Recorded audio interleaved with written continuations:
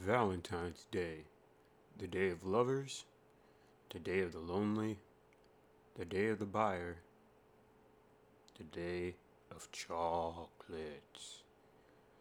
February 14th is a day that we all know sincerely as Valentine's Day, especially here in the Western world, where the tradition is that you perceive to give a gift to your loved one, most notably your significant other, to show the grace of gratitude and so-called love. But in this particular holiday, have we diverged from the true meaning of it, or was the true meaning of it really just a plot just to get people to buy more stuff just to show affection? Me personally, it's whatever you make it believe it to be honest, because I mean, you don't have to give in to the powers that be or just go off of it and sue of, oh yeah, bro, I'm just gonna do this for the sake of it. I mean, you make it what you want at the end of the day and shit. Because I mean, not only could you just say, for example, love is very multifaceted on its own. And even as such, you could give yourself love for Valentine's Day. It doesn't have to be typically romantic, as the holiday or even mainstream media or the general consensus makes it out to be.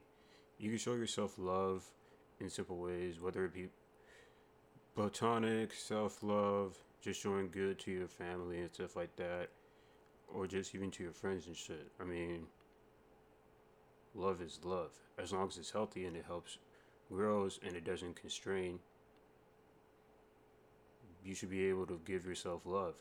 And don't even resent people on the outside or feel a certain type of way just because you feel like, oh God, bro, like, oh, I don't have a significant other, or oh my God, I don't have romantic love.